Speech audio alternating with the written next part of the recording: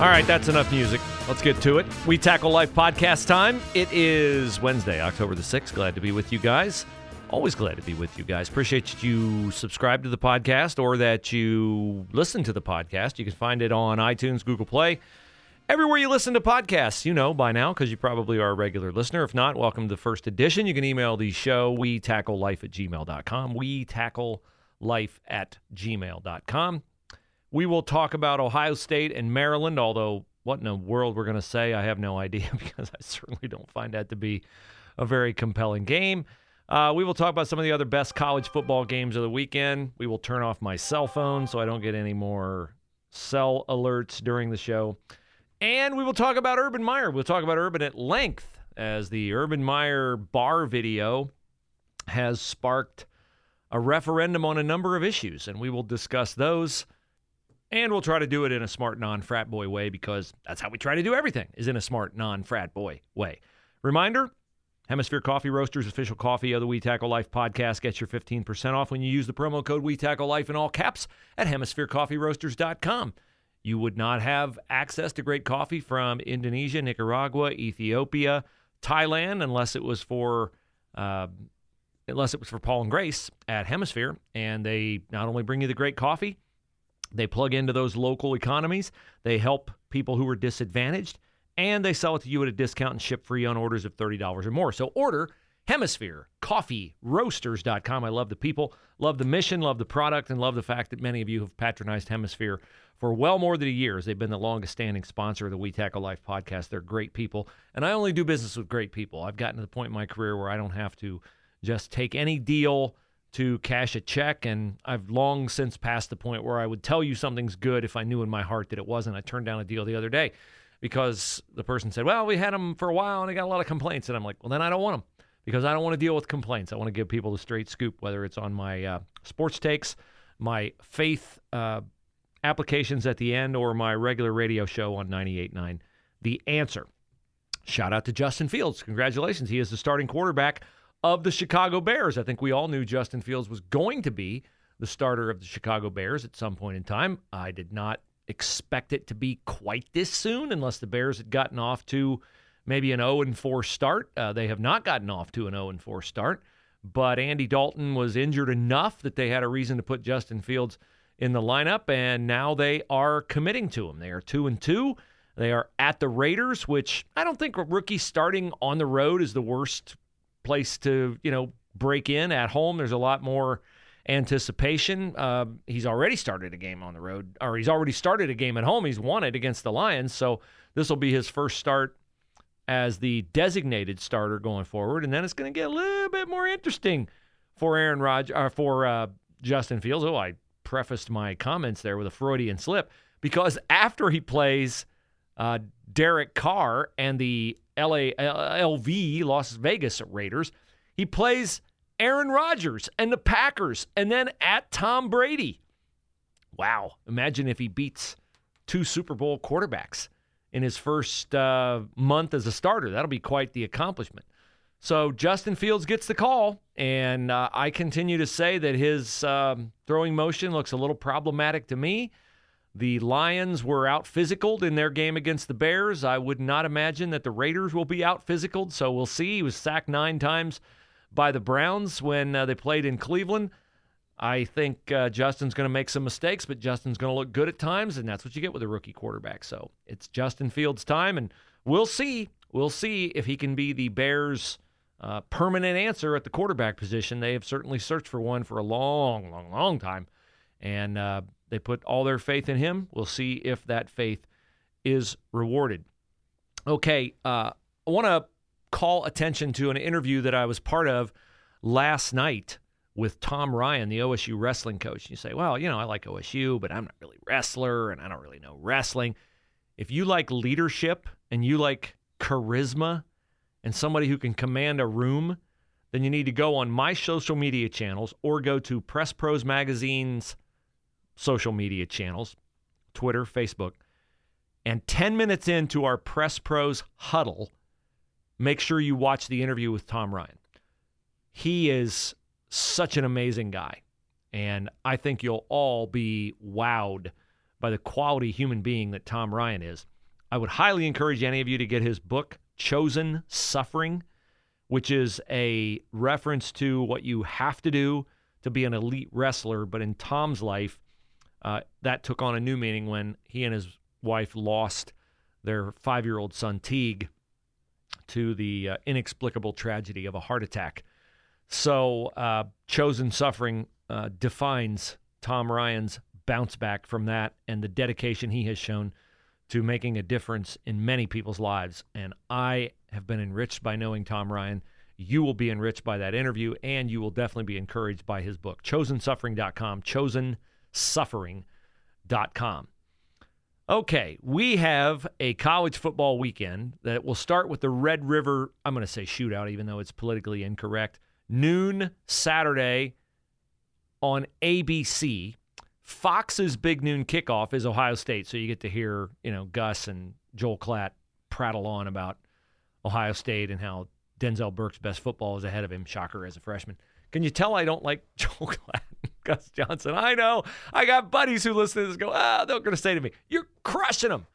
I kind of sort of am. I just think they're such carnival barkers.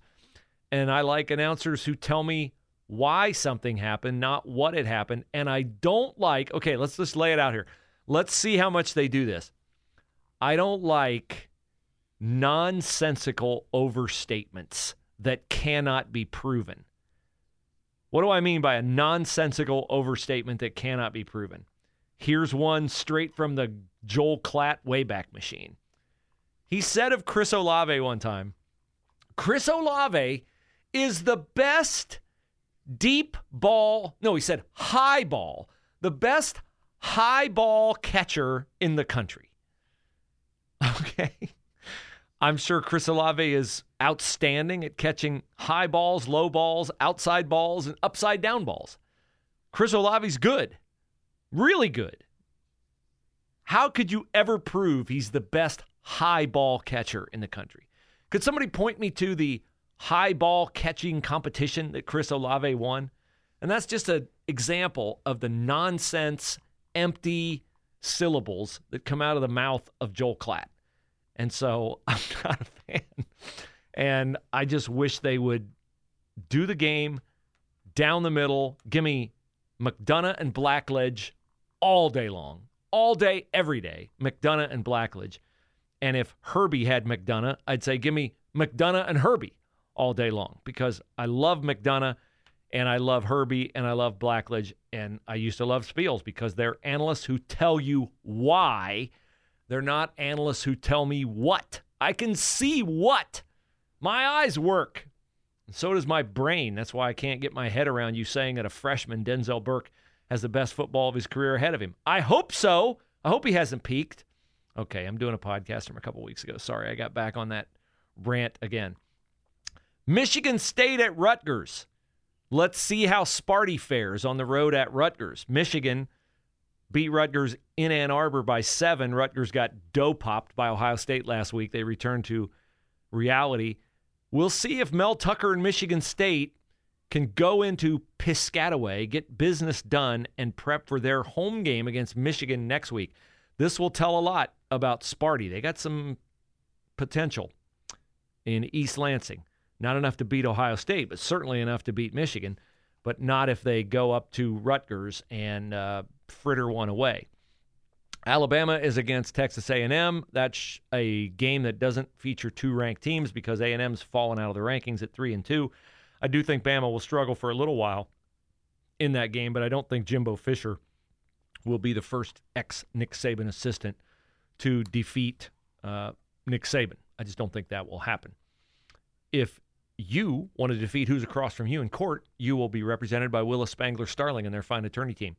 They do a phenomenal job. Probate, wills, estate planning, employment law, Social Security, disability, personal injury, all the biggies. They handle it. They do it with unmatched acumen, integrity, and relatability.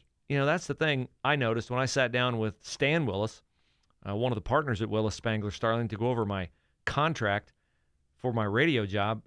I was amazed how it was the first time, and I'd done this like 5 times with other attorneys, it was the first time I ever really understood a lot of the whys and wherefores and whereases in the contract. Stan and I know the rest of the attorneys on staff do a great job of not just telling you what's going on, but explaining it to you. And that's what you want, whether your legal rights are being infringed upon or whether you're pressing a legal action. WillisAttorneys.com, WillisAttorneys.com, located in Hilliard, right off Truman Boulevard, just north of Mill Run and where Home Depot and Target are. So avail yourself of their expertise and mark it in your mind that when you need an attorney firm, WillisAttorneys.com. Willis Spangler Starling is the attorney firm of choice. Okay, I guess we now have to weigh into the Urban Meyer sordid barstool incident. All right, you know what happened? I don't need to do a play-by-play of what happened. You've seen camera angle 1, camera angle 2. Urban was in the wrong. He knows he was in the wrong. He appeared in Jacksonville. He apologized. But here's the question that I increasingly keep getting is, why is this a big deal? Is it because it's Urban Meyer? Yes, it is because it's Urban Meyer. Vic Fangio did it. You think anybody would care? No, except they think Vic Fangio is a dirty old man. But here is why it cost Urban credibility to the point where I do think Jacksonville seriously thought about firing him, okay? Urban, after their game against the Bengals last Thursday night, instead of accompanying the team back to Jacksonville, comes to Columbus because Corey Dennis and Urban's daughter, I think it's Gigi, It's either Gigi or Nikki, I'm not sure which, is married to Corey Dennis. Okay, I'm going to see my daughter and son-in-law and, the Buckeyes, go to the facility, say hi to everybody, go to my restaurant, say hi to everybody. You look at that through the prism of your lens as a regular working stiff, and you say, what's the problem? His players had the day off. Why can't Urban do that? Because Urban's not a player. His off days are not mandated by the collective bargaining agreement. And if you know anything at all about how Urban Meyer coaches football, you know that with Urban, you walk into Darwin's waiting room every day. Survival of the fittest. What's your commitment today? Is it greater than your commitment yesterday? Do I have reason to question your buy-in today? If I do, I'm going to. And I'm going to stretch you, make you uncomfortable, and force you to produce more than you think you're capable of producing. That is the genius of Urban Meyer. That is the genius of Nick Saban. That is the genius of many coaches. Some do it in an intimidating way, like Urban and Saban. Some do it in an understated way, like Ryan Day. That's the genius of every coach. So Urban is not a player.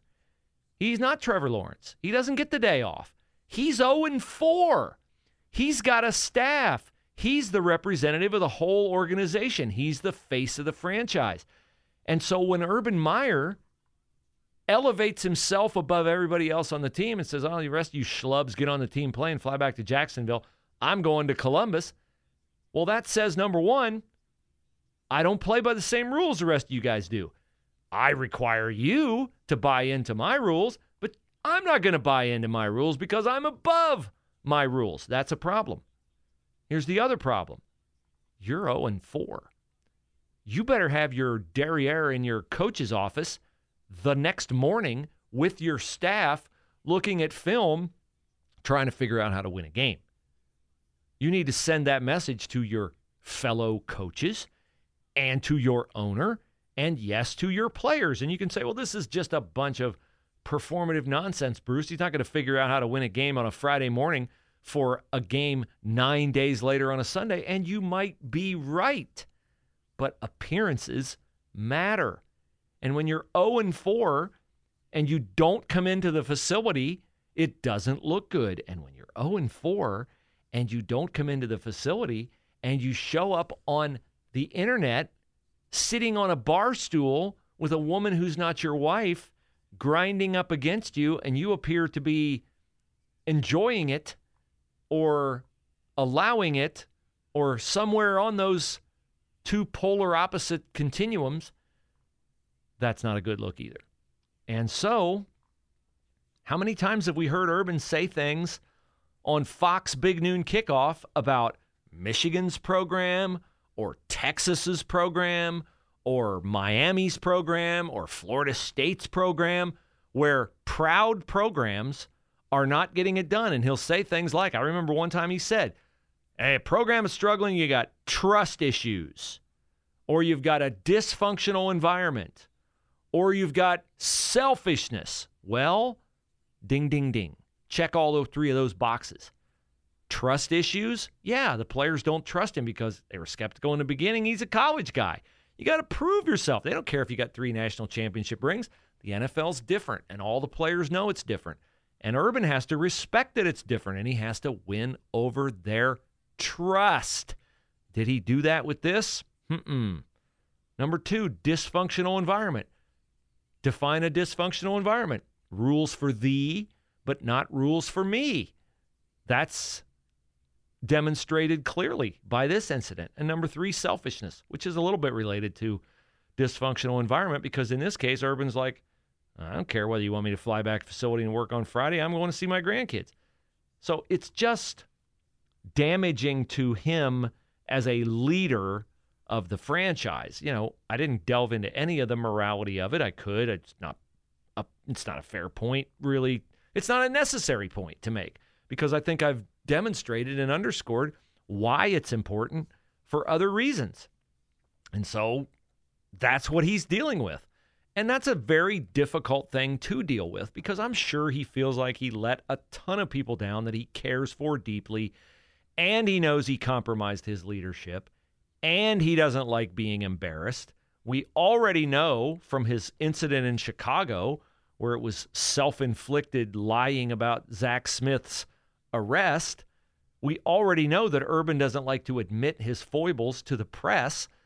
And so when you make a mistake like that, you are a guy who already has a fair amount of people who, sadly enough, enjoy pushing themselves up by stepping on you. It births stories like this one that I see online at theactionnetwork.com. Urban Meyer back in college? How athletic directors view the Jaguars football coach for a potential hire. The Action Network asked 65 athletic directors if they would consider hiring Urban Meyer in 2022. 27% said yes, 73% said no. That splits out among Power 5 schools, which if you think Urban's going to coach at a Group of 5 school, forget it. Couldn't afford him, first of all. 85% of Power 5 ADs said they would not hire him. Okay. That is in no way, shape, or form true. They can all find their, highbrow, highfalutin ideals when they have a coach. It's early in the season. They don't need to fire their coach, and they don't need an unbelievable winning machine like Urban Frank Meyer. They get down to the end of the year, and their butt's in a ringer because revenues are down, and they need to win games. All of a sudden, Urban, that's a Freudian slip, Urban's scars don't look quite so disqualifying.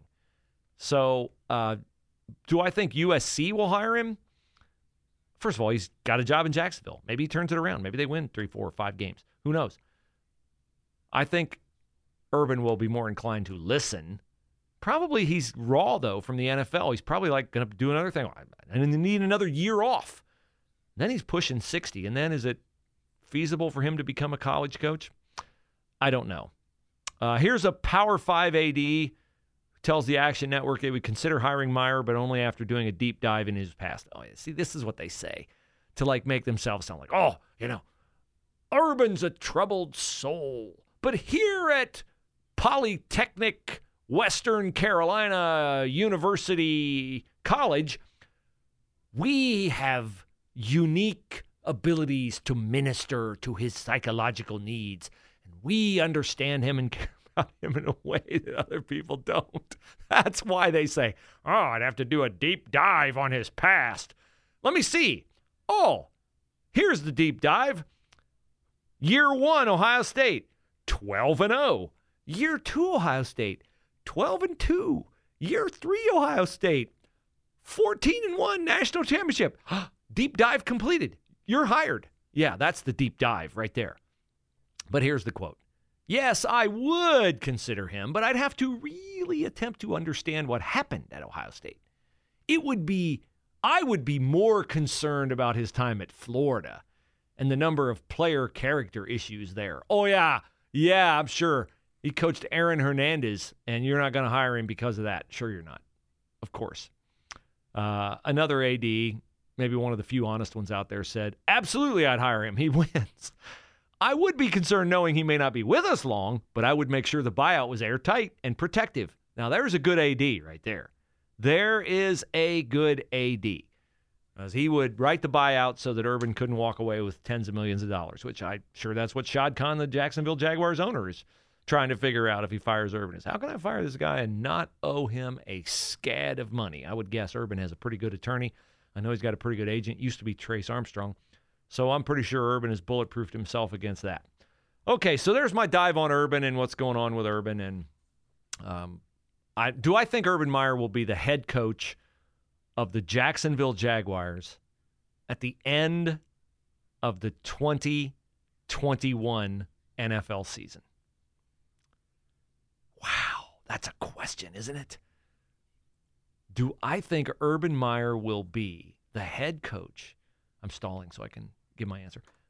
The head coach of Jacksonville Jaguars at the end of the 2021 season. Can I call up their schedule and take a look at how long this losing streak that's now gotten to 20 games and is only 4 games long with Urban? Can I take a look at that and see, first of all, what I would say about it? All right, here's the Jags schedule. Against the Titans at home on Sunday, then against the Dolphins. At Seahawks, Bills at home. They get 3 of their next 4 at home. Then they're at the Colts, 49ers, Falcons, Rams, Titans again, Texans, Jets, Patriots, Colts. I think they're going to win 3 games. So I'm going to say, yes, he'll be the head coach of the Jacksonville Jaguars at the end of the year because he does not want to give his critics satisfaction of quitting. I just don't think he'll give them the satisfaction. But he doesn't look good right now. He doesn't look good. He doesn't look healthy.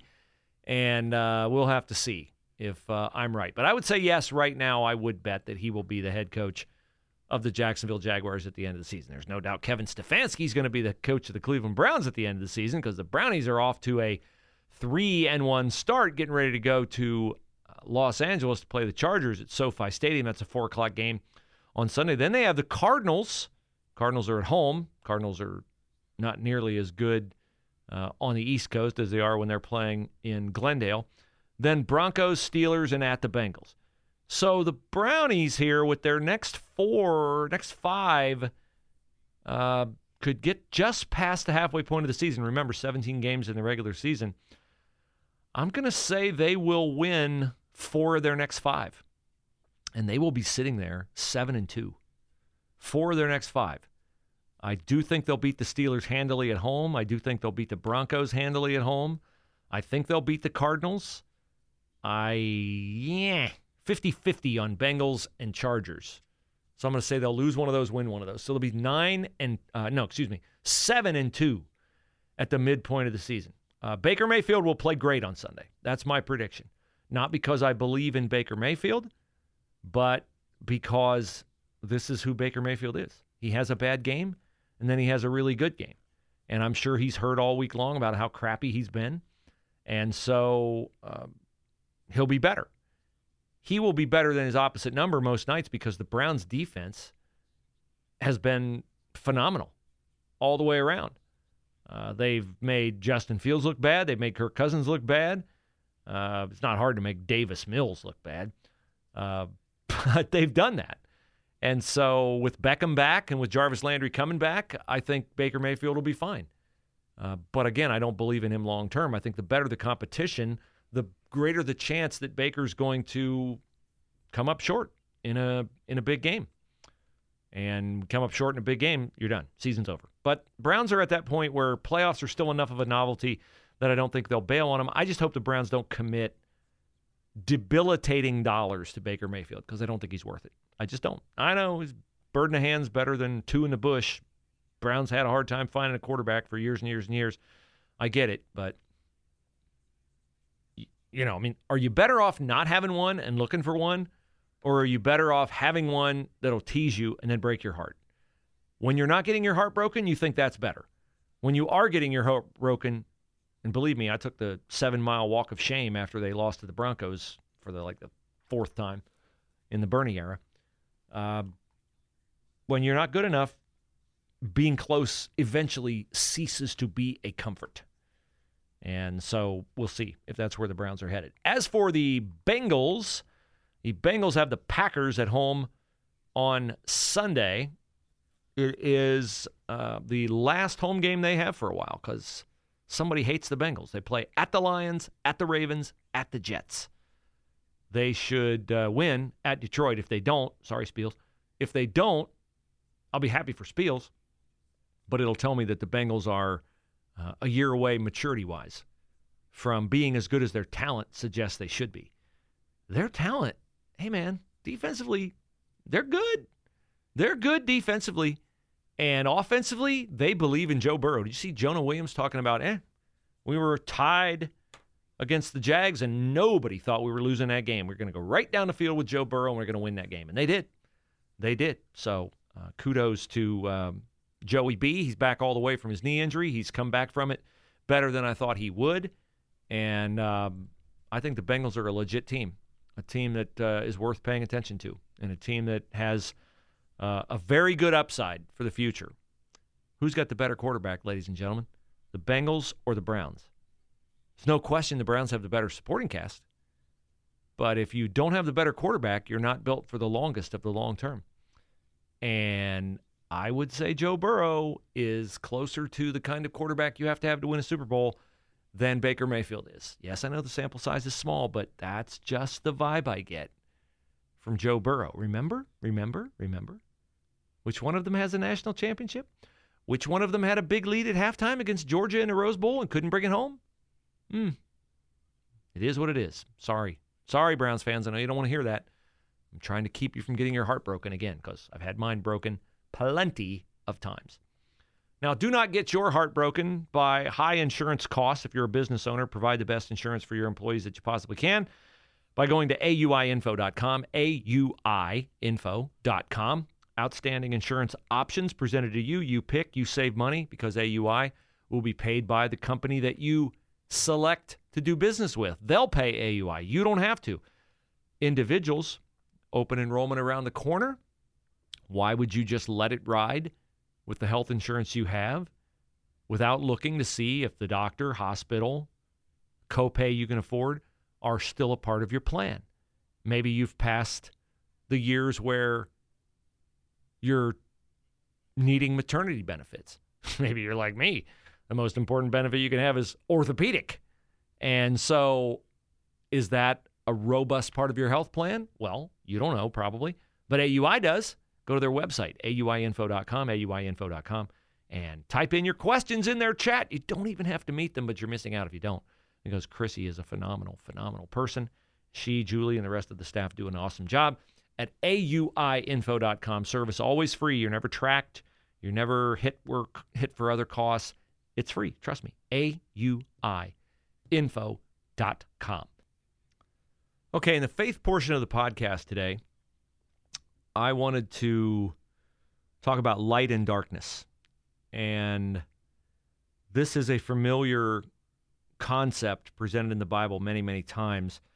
Most often, I believe, in the book of John, the Gospel of John, where light and darkness are mentioned numerous times. And John is a very gifted writer, and he uses this contrast between light and darkness to show what the world is like with the light of Christ and what the world can be like when the light of Christ, who John says is in him was life, and that life was the light of men. It's a wonderful phrase and a very vivid word picture that light carries the significance of indicating life, right? Darkness implies that there's inactivity, passivity, lack of vibrancy. So light in men is put there, according to the disciple John, by Jesus, that we are created in the image of God, and we are vessels to display the light of Christ in our lives. Not everybody's given off the same light. There are many dark situations, dark viewpoints, dark perspectives in our world today. And sometimes the darkness feels as if it's going to overwhelm the light. And we experience that on a nightly basis when the sun sets and darkness eventually, progressively prevails. It's an interesting concept in the morning for me to go down to my basement and sit in my chair, my Bible in my lap, and open my heart to God.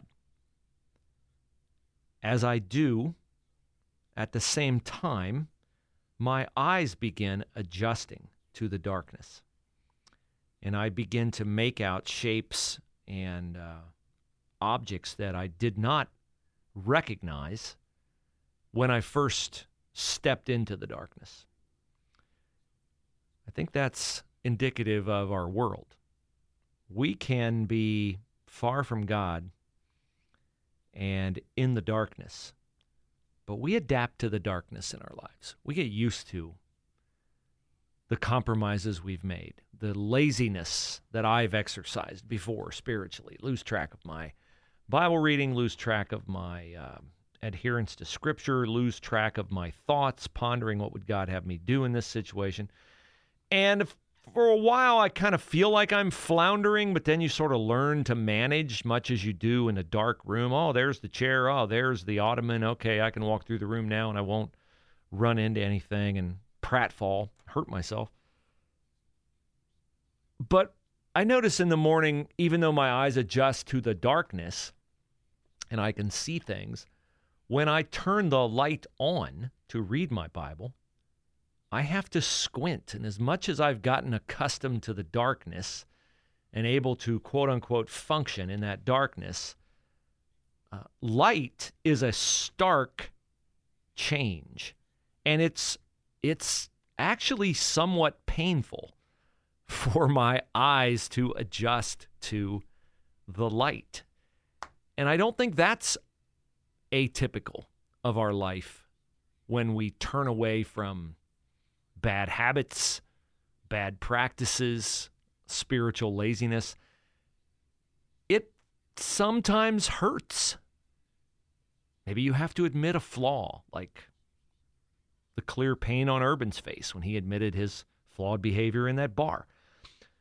Sometimes we have to confess that we've been existing in darkness, making do, getting by, hiding, underachieving. But it's a necessity to face the light, and infinitely better to exist in that light than it is to try to muddle through in darkness.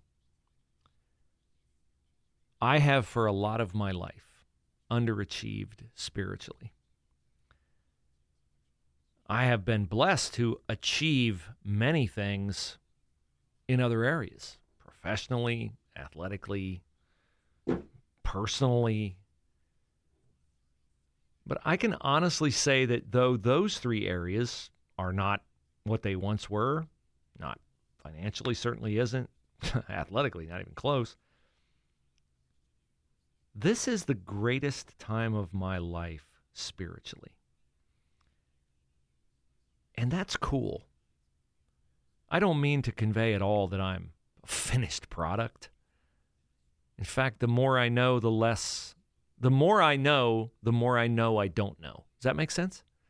The more I believe that I grow in Christ and understand the gospel and comprehend my responsibility as a disciple of Christ, the more vast and infinite and it's just the more vast and infinite God seems to me. It doesn't mean he's hiding from me. It just means that as I discover more, I'm thirsty to discover even more. And I'm never disappointed, like, well, I guess that's all there is. It doesn't work that way. So my point would be that if you are right now existing in darkness, afraid to turn the light on in your life, afraid to reroute your behavior, afraid to change your habits, dig into the Word of God, find out what he has for you, sit quietly and humble yourself before him. I know the light coming on is not always pleasant, but it is always beneficial. And if you're in that stage that I am, where you're seeking and reaping from your seeking, God's got a purpose for you in that. He's probably not doing it so you can enjoy it and keep it all to yourself.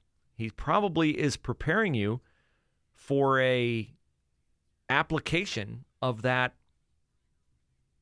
improvement in that aspect of your life. Scary situation, he's preparing you to handle something tough. Better situation, he's going to bring somebody into your life that he's uniquely equipping you to help. So be on the lookout for how you can take this productive period in your life spiritually and share it with someone else. Because I'm pretty sure that the goodness of God is manifest when he favors us with growth and then gives us the joy of sharing that growth with someone else to help them grow. In Corinthians, it talks about comforting others with the comfort you have been given. If you've been enlightened spiritually and you're growing and you're flourishing and you're gaining, I don't think that's just for you. That's why Jesus says, you don't bury your light under a table, man. You let that sucker shine and light the whole room up. So make sure that you're doing that. Make sure that you're trying to see who God might be placing into your life so that you can do some of the things with the bountiful wisdom he's sharing with you and blessings he's sharing with you to benefit others. With that, I will bid you adieu on a Wednesday edition of the We Tackle Life podcast. PressProsMagazine.com for that Tom Ryan interview. Send me an email, WeTackleLife@gmail.com. Review me on iTunes. I'm going to check the reviews on Friday. Please give me some fresh reviews, and not just from George, one of the most loyal listeners to the podcast. George is always reviewing it. I love George's reviews, but some of you other people, weigh in with a review, please. Thanks. See you on Friday.